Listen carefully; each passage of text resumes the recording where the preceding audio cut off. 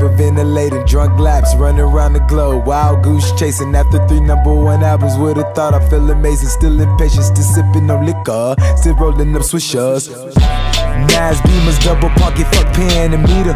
In your club, on your couch, just got paid to be it. On your girl, rubbing on my favorite features. I said that Jesus only wanted Ben Franklin's and Mona Lisa.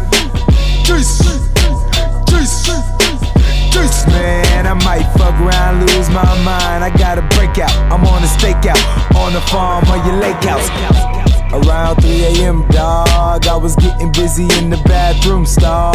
Bad mamacita, Miami heater, put her in a 2-seater. Too bad I couldn't 3-peat her. Need a whole lot of Vita before I see the Reaper. House full of snow bunnies, putting trees up like it's Christmas Easter. Need more stamps than the skinny nigga, got tats on my visa. I know the kids in the frame, they don't trust, they believe it. I mean Jesus, Jesus, Jesus, Jesus. Man, I might fuck around, lose my mind. I got a breakout, I'm on a stakeout, on a farm or your lake house.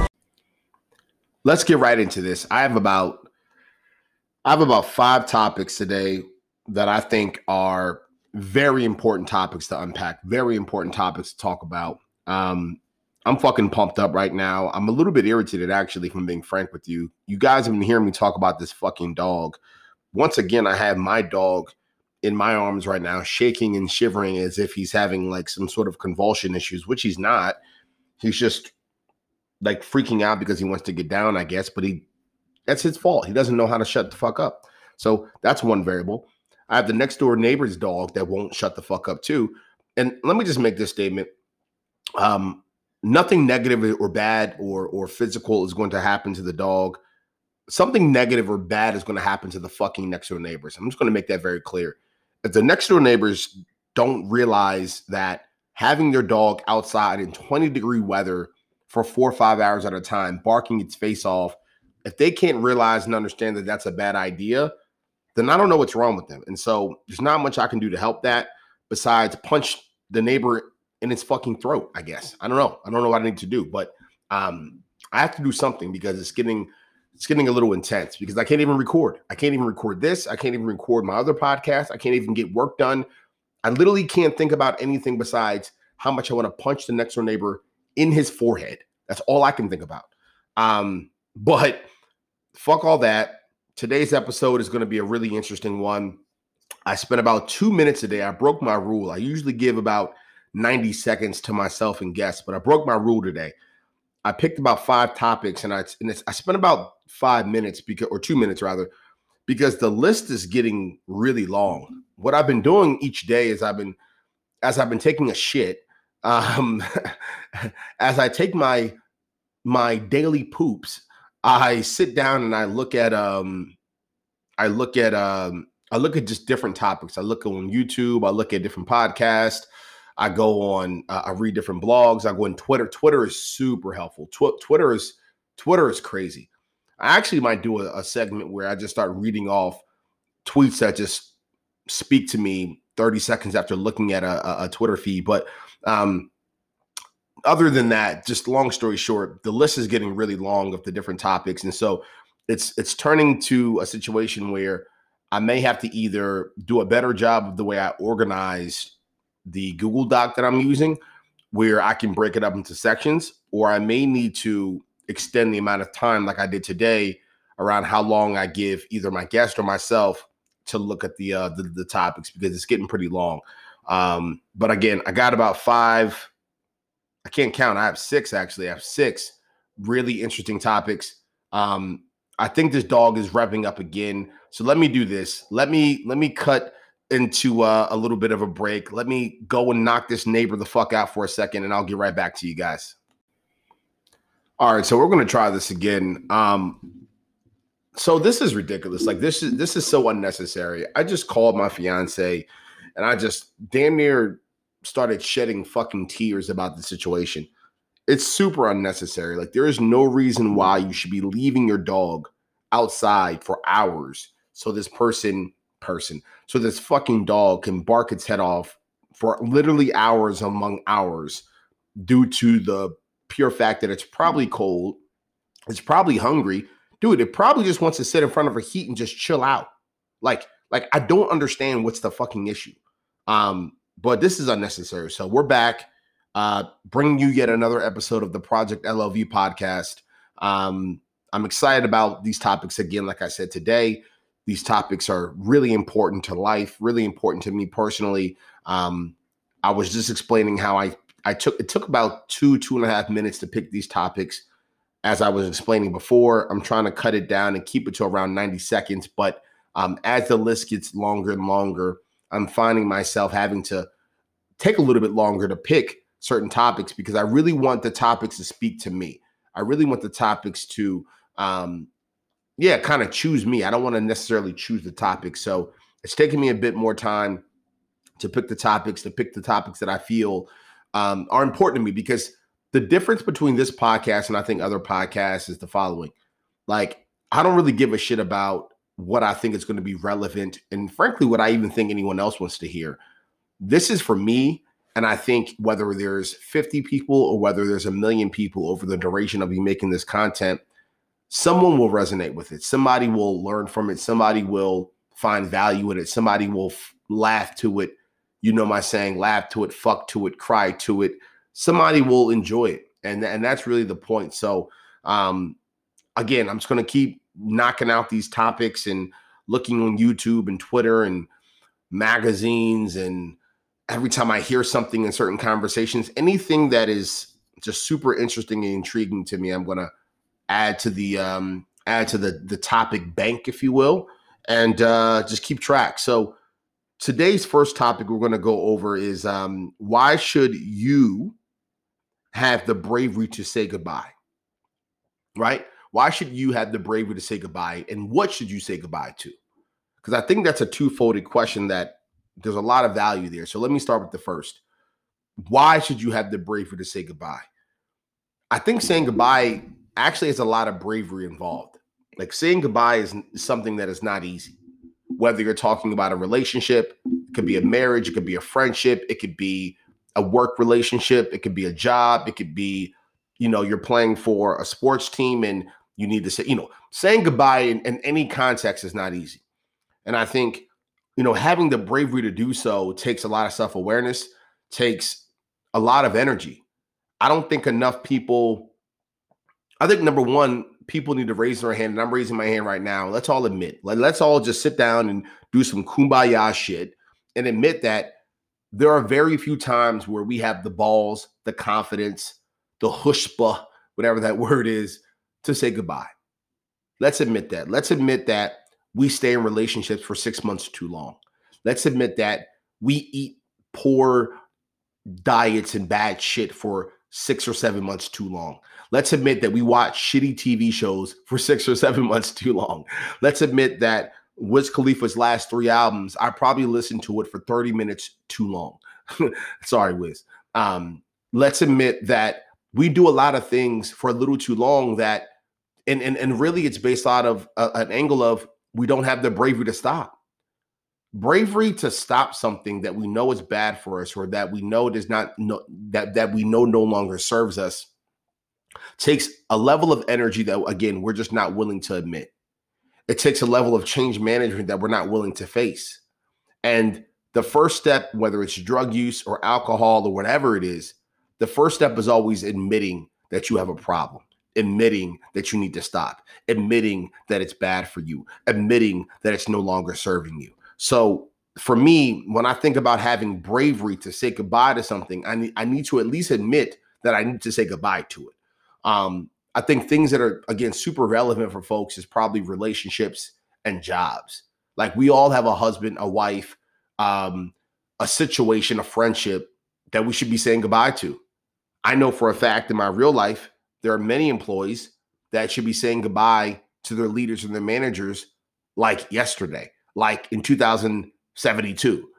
like they should no longer be working at this fucking organization, and they should no longer be reporting to this boss because it's no longer serving them and no longer giving them value.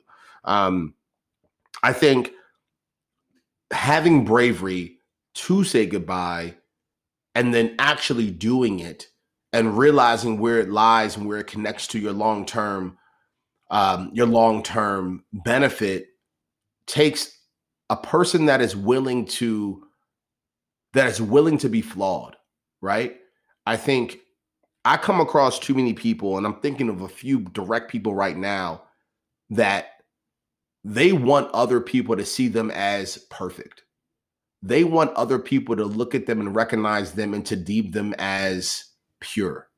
They want other people to look at them and to recognize them as a good holistic human that makes very little or no mistakes at all. And I think that's actually, like, on some other type, like some ADD shit. I think that's actually an issue and a flaw. And I can point to a parent.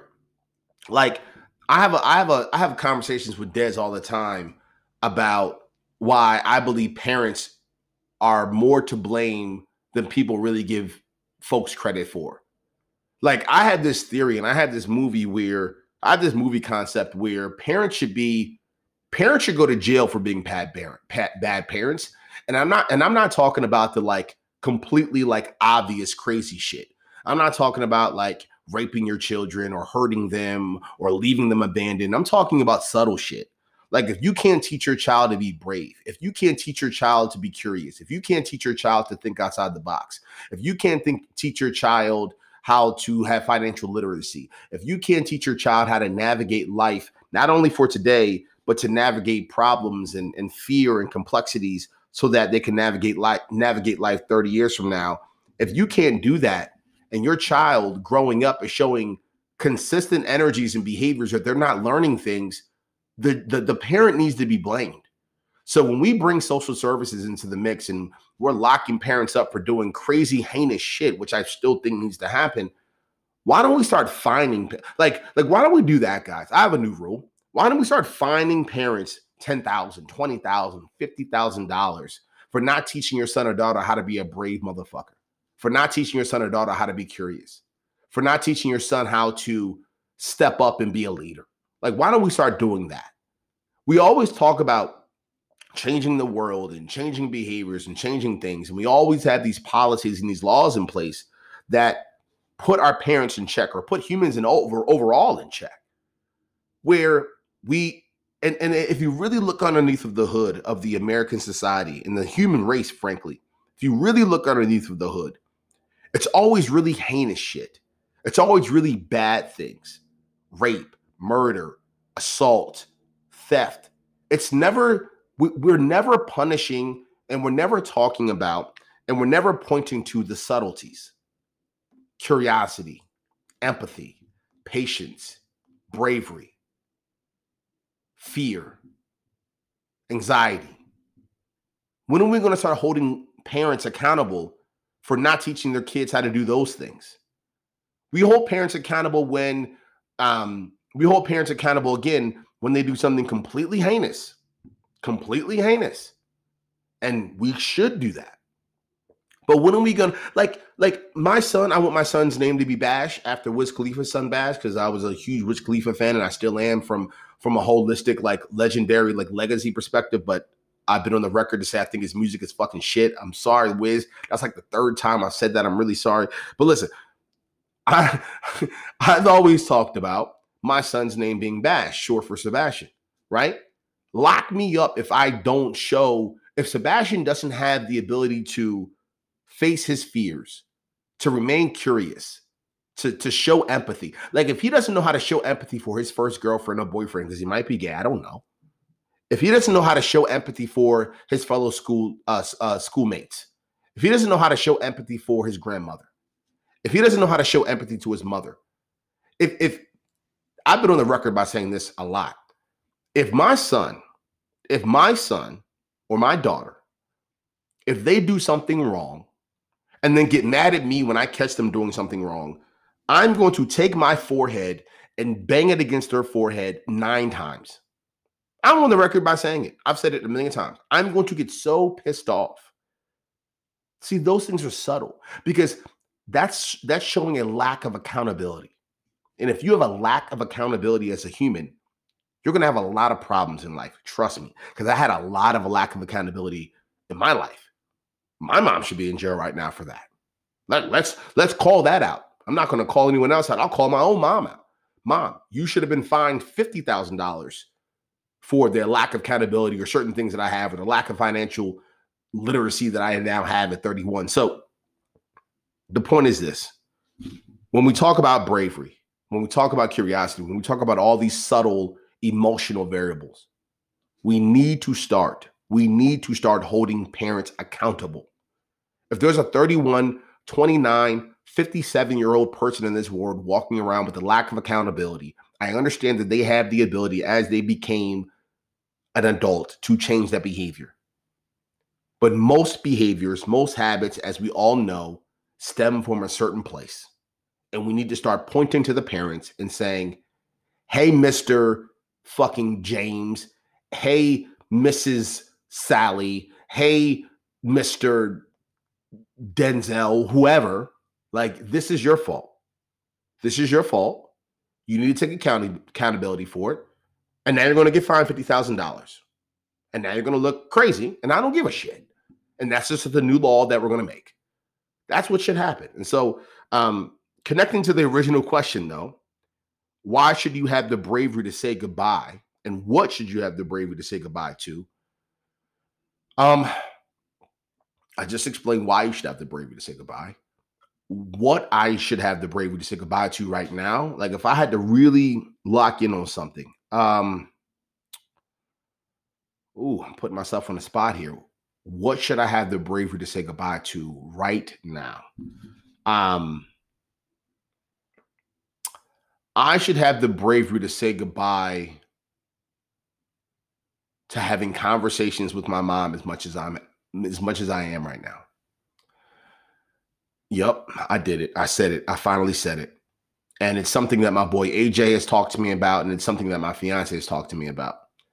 I should have the bravery to say goodbye to the amount of conversations and the depth of the conversations that I'm having with my mother pertaining to certain things that I just don't believe a child should be privy to. And yes, I'm still a child because I am her child.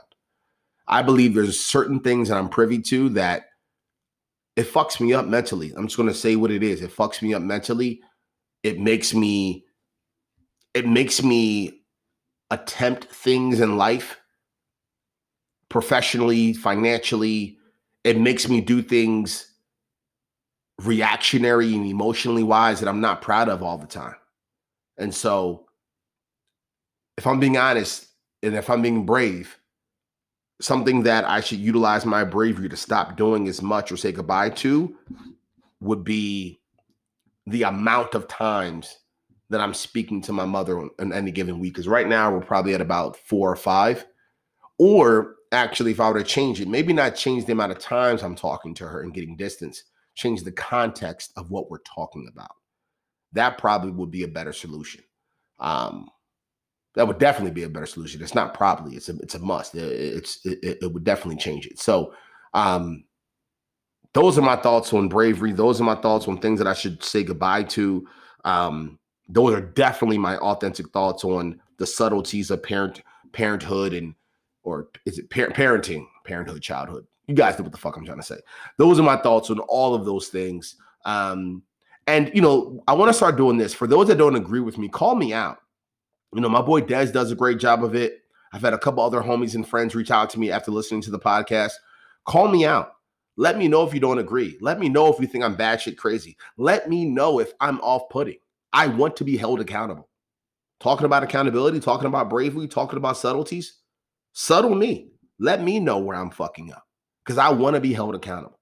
So that's topic 1. Those are my most honest reactionary thoughts. Let's jump to category number 2. Navigating fear when the stakes are high. This one's interesting. Let me break this one down for you guys because when I wrote this topic, I was listening to, and sorry if my dog is licking his snout in this microphone. I apologize. You got to stop doing that, kid. Navigating fear when the stakes are high. I was listening to Jerry Lorenzo, the founder, the CEO, the amazing, brilliant mind behind Fear of God. And I was listening to him on this podcast, and he said that as he was building Fear of God, he felt very little fear. And he said he felt the most fear now that Fear of God is nearing 100 million in revenue and sales over the year. The fact that Fear of God is working with, Fear of God they're doing collaborations. They've done collaborations with Adidas and Nike and Kith, and the list can go on and on of what they've done from a juggernaut perspective. And Fear of God as a brand in itself. Fear of God is all over the clothes of the cast members of Insecure. Fear of God is doing a lot of substantial things, and Fear of God was in Barney's when they had a Barney's out in New York, and Fear of God's all over LA. Fear of God's all over Italy. Fear of God is everywhere. If you see someone walking down the street with the Fear of God hoodie on, or a Fear of God long tee on, or a Fear of God slippers, or Fear of God sweatpants, if you see anyone with Fear of God on, that says something about who they are. It says something about what they think in life. It says something about who they're either trying to be, or who they are, or what they think. It says a lot of things. And what I unpack, and he never went to explain himself. He actually never explained himself, and that was a poor job by the interviewer. And so when I wrote this question down, or wrote this statement, this topic down, navigating fear when the stakes are high, I'm going to assume what he was feeling, because I know what I'm feeling. In my personal life, in the brands that I run, and the things that I do, and in the situations that I'm coming in contact with now, the pressure is very minimal and low when you're trying to build something, because there's very low expectation that you're going to succeed, because trying to do anything great has a very low success rate. Really, really sink into that. As you're trying to build anything great, it could be you're trying to be the greatest real estate agent in the world. You're trying to build a brand new concept for a bar. You're trying to get into streetwear fashion. You're trying to build a social media agency. You're trying to launch an NFT. You're trying to get into stocks. You're trying to get into real estate. I don't give a shit what you're trying to do. On the way up, no one thinks you're going to do anything. Everyone assumes you're going to fucking suck. Everyone assumes you're going to fail. Everyone assumes you are going to be a dud. Everyone assumes you're not going to make it. But if you do make it, and that's why I said navigating fear when the stakes are high, if you do make it and your stakes start to increase, and the expectations of you start to increase, and the probability of you being successful start to increase, that's when things start to get a little bit scary, because now you may have an overhead. Now you may have payroll. Now you may have expectations. Now you may have PR. Now you may have brand. Now you may have different emotions to care about. Now you may have something to lose. And so I think navigating fear when the stakes are high, it's definitely something interesting to think about, because it puts you in a situation, and it puts you in a mindset where you really have to question yourself around, how scrappy am I versus how strategic and smart am I? I'm in a situation right now where I'm feeling it. I'm at a situation right now where I'm doing two things at one time. I'm trying to attempt one thing that's a little bit more traditional, and I'm trying to attempt something else that's a little bit more entrepreneurial. And both are at a situation where I know there's a shot that I can make it happen. Like I'm pretty confident I can pull it off. But if I don't pull it off, the negative implications and the pushback of not pulling it off will be a bigger blow to me tangibly, financially, emotionally, than any other blow. And I think the fact that I'm willing to raise my hand and say that honestly is showing a sign of bravery, and is a good thing in itself. I think also the fact that me recognizing that if it doesn't work, the stakes are high, puts me in a situation where when I analyze the fear, I think for me, I lock in more, right? Like I hold myself accountable a little bit more. I zone in more. My eyes get really peeled and narrow, like it does in the fucking movies when you ever see an athletic movie when someone's about to I don't know, serve a tennis ball or hit a baseball or focus on something. You ever notice how they get like really locked in and really like concentrated and focused and really like, I don't know, fuck know what I'm trying to say, but you guys know, you probably have that image in your head of like a cartoon or a movie where you see the sweat start to trickle down their forehead and you see their eyes start to peel and narrow. That's kind of what happens to me when I know the stakes are high and I'm scared and I'm feeling fear. Because all fear is, this is some like philosophical Will Smith shit right now. Let me give you guys a little bit of a tip. And I tell my fiance this all the time, who deals with anxiety. You want to know what fear is? Fear is you assuming something that may happen, which is fully valid. Let me give some advice to the ones out there dealing with anxiety. If you're scared of the probability of something happening, it's probably not just bullshit. It's probably not that you're afraid of something happening based off of just false context. You probably have a lot of context. There was probably a similar situation that occurred, and now you're afraid of an outcome that was connected to that recent thing that happened that looks similar and feels similar, but tangibly, realistically, you're afraid of something that hasn't happened yet. And if you were to be honest with yourself, you would probably admit that's crazy. Why would you be afraid of something that hasn't happened yet? It's not here yet. It literally is like yesterday, I was a little bitch watching the John Bonet or whatever that hell documentary is. And I was scared that there was someone camping out in my basement ready to kill me. And my fiance's looking at me like, dude, you're a 31-year-old grown-ass man that's over 200 pounds. Muscle up and headbutt whoever's down there and go put your freaking laundry away. And I was scared. I grabbed the dog and the dog almost bit me. I tried to get her to come down with me. And I'm willing to admit that I was literally scared off of something that I had no idea would or would not happen yet. And if you really sit down and think about it, that's crazy. Why would we ever be afraid of something that hasn't happened yet? Why would we ever question something that hasn't happened yet? So I think navigating fear when the stakes are high, I think for me, I lock in. I would like to think I get a little bit more focused. I would like to think that I just take it a little bit more seriously. And I would like to think that I also create, and this is something I haven't done in one of my plans here, and I probably need to. One thing that I do pretty consistently that I need to do as I'm thinking about it, I create backup plans. And I don't want to hear this like Michael Jordan, Kobe Bryant, like motivational, like rah, rah, rah, Tony Robbins. There is no plan. There is no plan B. There's only plan A, and fuck you. No, fuck you. There is a plan B, C, D, E, F, G, and I stopped going to school, so I can't even count the rest. There is something like that. And there should be.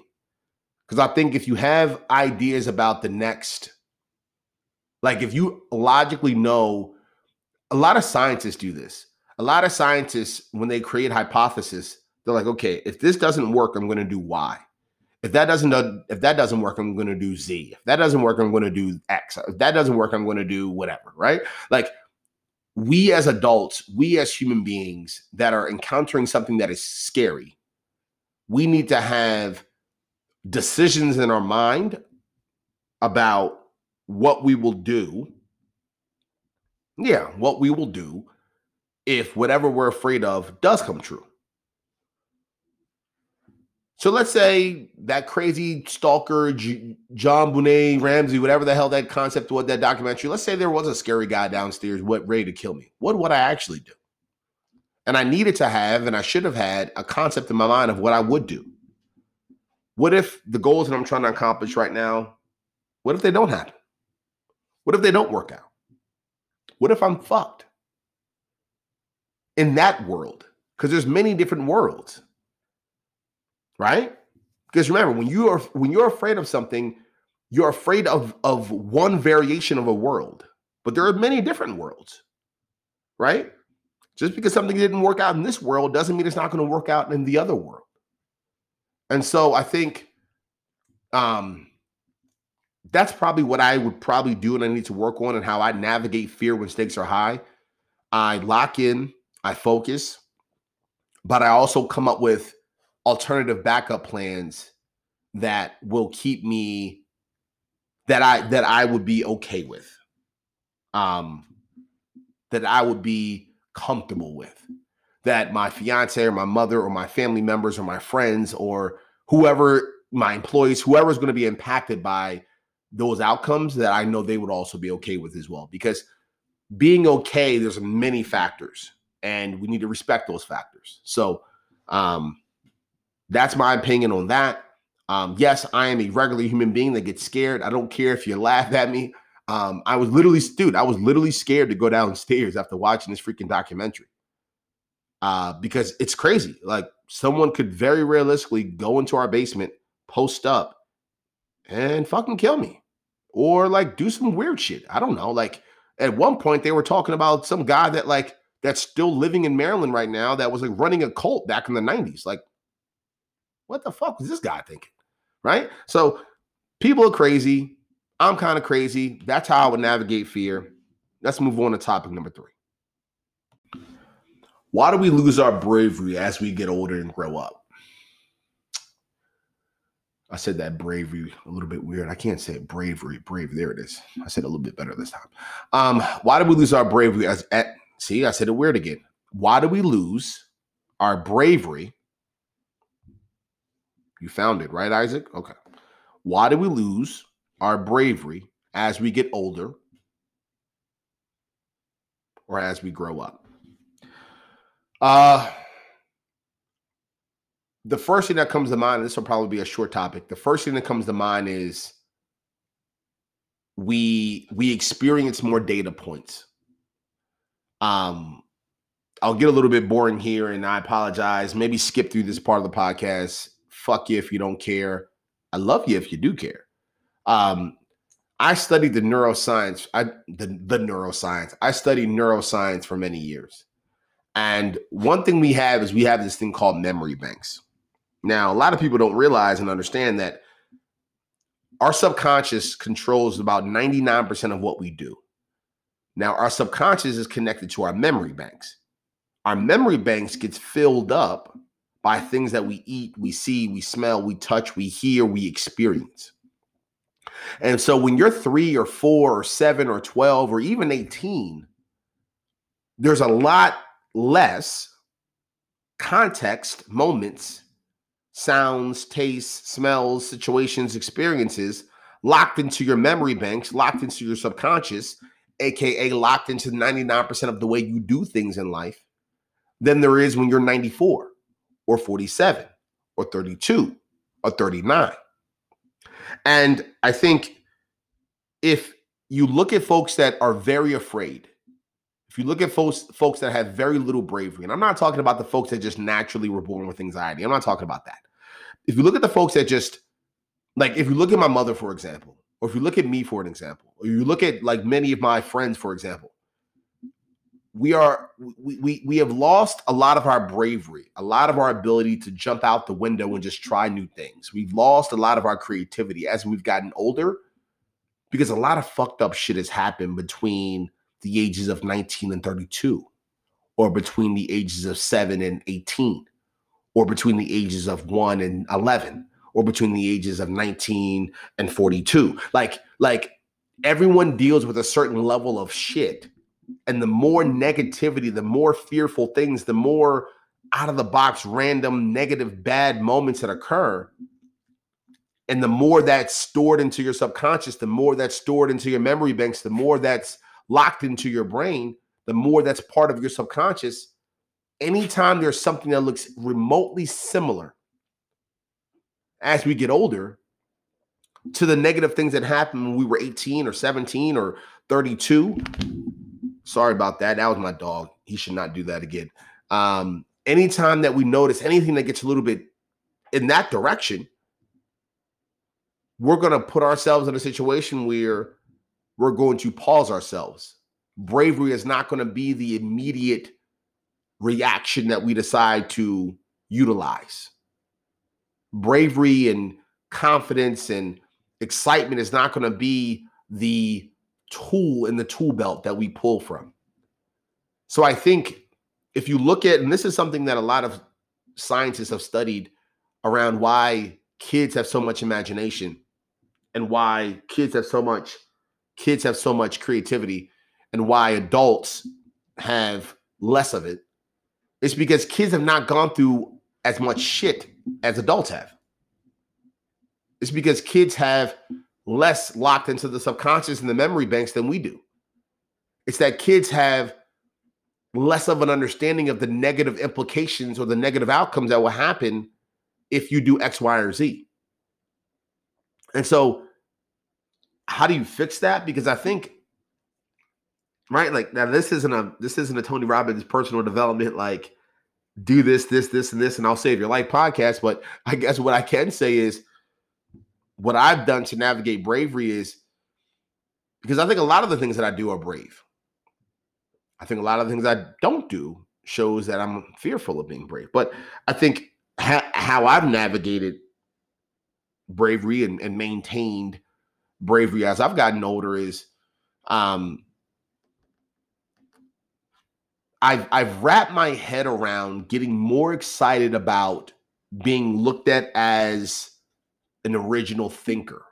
Like if a woman or a friend or a person or a colleague is going to look at me and say, "Ooh, that person is attractive or interesting," or "that person is someone I want to know," I want them to be attracted to me or know me based off of my level of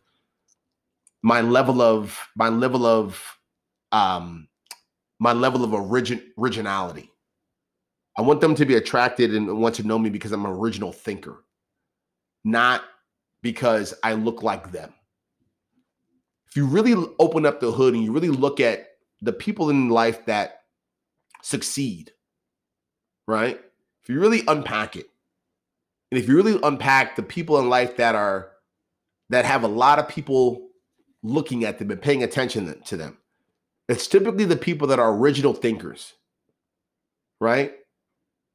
The reason why every time on Netflix we're excited when you see it's in a Netflix original, we're like, oh, this might be pretty dope and interesting. This might be something different. It's the reason why A24 films are so amazing, because literally the way they film it and the stories and the narrative, it's just different. It's out of the box. Human beings are attracted to originality, original thinking, original programming. And I think for me, as I've tried, so the tip that I'm giving, like if I'm putting my Tony Robbins, Brian Tracy cap on, right? If I'm doing that, I want you to get excited about being looked at and being deemed an original thinker. Be more excited about that than people looking at you and wanting to be around you because you look like everyone else or talk like everyone else or you're being like everyone else. It may be a little bit weird when you're young, but it'll look a lot cooler as you get older. I think this goddamn dog is revving up again. Let me cut this topic short. Let's move on to the next. When is it okay for me to be a hypocrite? Shit. This is a good one. I actually had someone submit this topic. So this is an interesting question. When is it okay to be a hypocrite? Well, I guess let's start this way. Let me ask myself, how often am I a hypocrite? That's probably a good question to ask. Like, how often am I actually a hypocrite? I try not to be, but I'll give you a couple of moments and examples. My sexuality in my relationship right now is very fun at times, right? But I believe if it were to go a different direction, I would turn into a hypocrite. So fuck this. Let me be honest. Let me be direct. I'm engaged, as you know, and we have a relationship where we indulge other ladies from time to time. And I enjoy watching my fiance indulge other ladies, right? That's my professional way of saying I like seeing my fiance suck other clits. Okay, that's what I like seeing her do. I like seeing her suck other clits. I like seeing her kiss other girls. I like seeing her come on another girl's face. That is fun for me. I love it. I like it. It's fun. Hooray. Right? But I'm a hypocrite because if it was, I don't know if I'd be able to strip away the ego, the hold I have on her and my image of her and my image of who I want her to be for me. I don't know if I could be as excited about seeing a 13-incher pipe her down. Right? Like, I don't know if I'd be as excited to see a dude that has better hips than me, because my hips give out sometimes. I don't know if I would, that's just some old school football shit that I just need to like go to the therapist for and say, hey, literally fix my hip because I can't fuck the way I want to fuck. Don't fix my hips for me to walk better. Fix my hips so I can fuck my fiance better so she doesn't want to take this creative sexual energy we have in a completely different, I can't even talk because I'm so excited, different direction because I'm a hypocrite. That's what I would say to the doctor, right? But moving on, right? Moving on, I don't know how I would feel if it was a guy. I'm just going to be very honest. I don't know how I'd feel. I don't know if I'd be okay with that. I think over time, I'd have to reprogram my brain many times to finally be okay with it.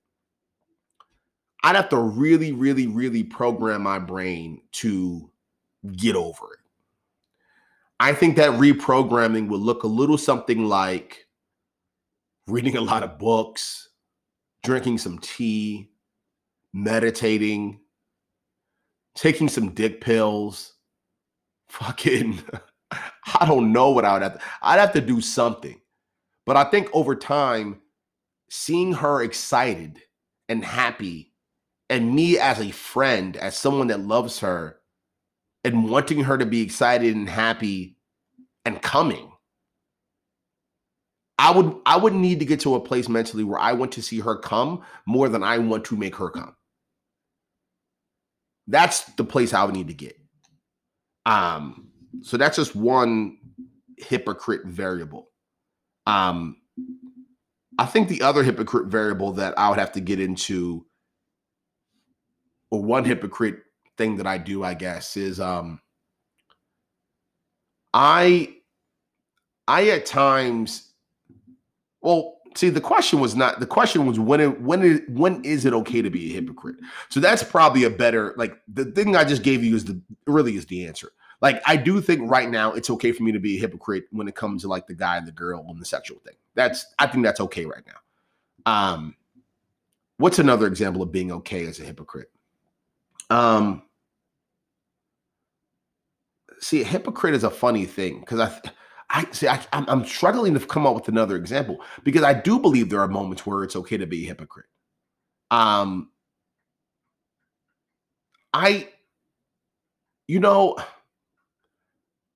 Actually, I don't think that's okay. I was going to say, I think it's okay to be a hypocrite when it comes to my children, my future kids.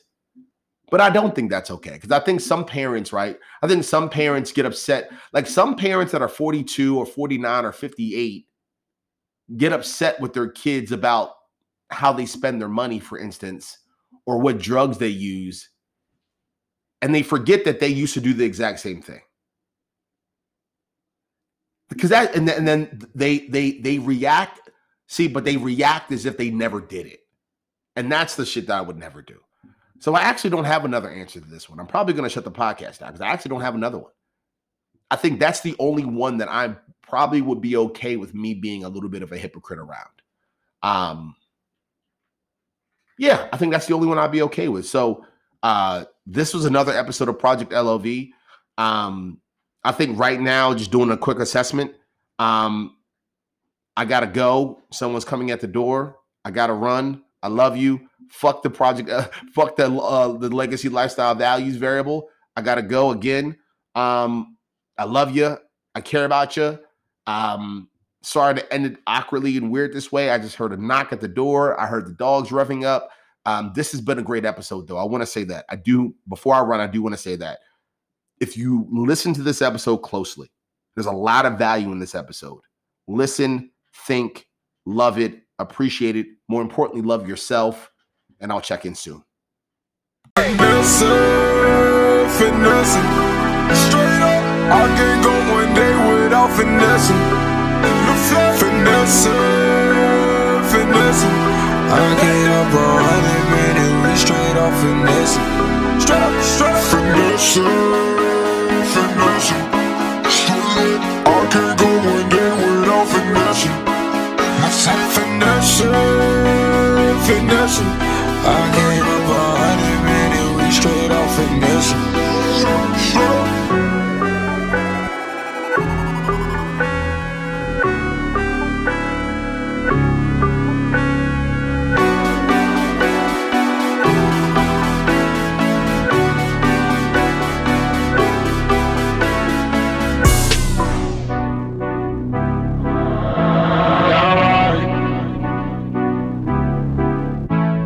Tell me why she wanna leave.